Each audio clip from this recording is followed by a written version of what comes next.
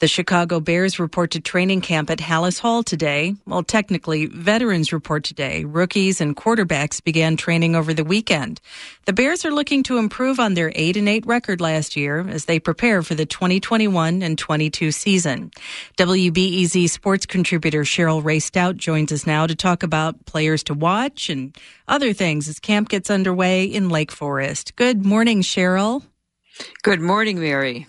There is a lot of anticipation about the Bears' top pick in the draft, quarterback Justin Fields. So what does he need to prove during training camp? You know, Mary, the first thing he has to do, he has to have patience because Matt Nagy has already anointed Andy Dalton to be the starting quarterback. But with that said, he's got to get used to the speed of the game. He's got to be able to read defenses, but he's also got to build a rapport with the receiving core, especially Allen Robinson and his tight end Cole Kmet and Darnell Mooney. Justin Fields might not have to be the only one who's being patient. Bears fans really want to see him too, so maybe we'll get that opportunity in the preseason. What are the other challenges facing head coach Matt Nagy and his staff? I think the one is going to be the unvaccinated players. That could be a problem if they don't follow protocols. So he has to make sure that they're doing everything they're supposed to do, being masked up. They cannot be with the players for eating. So there's some real concerns if they decide to break the rules, which would be a $15,000 penalty. But besides that, he's got to make sure that his new quarterbacks, because remember, Mitchell Trubisky's no longer here. Besides Justin Fields, Andy Dalton and Fields both have to learn a game plan that he has to implement. And so that's going to be very important. The other thing is he also has a new defensive coordinator in Sean Desai.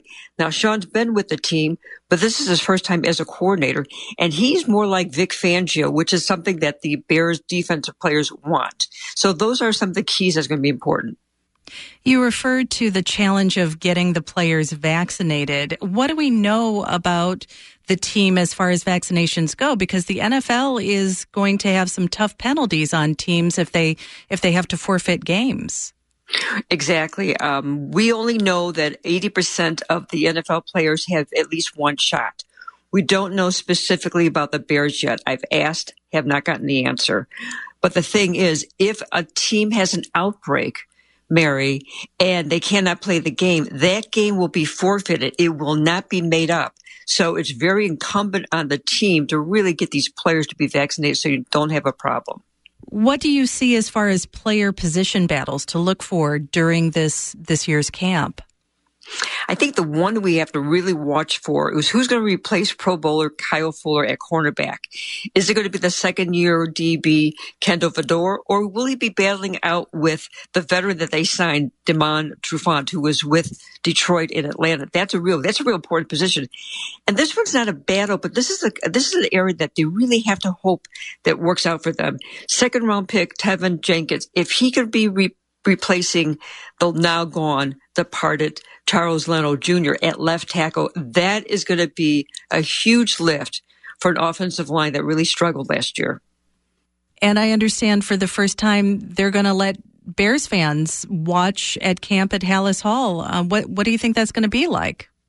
It's going to be interesting because they were supposed to have fans last year for the first time at Halas Hall because they've been going to Bourbonnais. But this year they'll have fans. They'll be bussed in from a shuttle from a shopping center nearby. And it's going to be interesting because they've never had them before. You do have the COVID restrictions as far as some masks, some areas and stuff like that. So we don't know how it's going to work out, but it will be interesting. A very interesting week at Halas Hall. That's WBEZ sports contributor Cheryl Rae Stout. Thank you so much, Cheryl.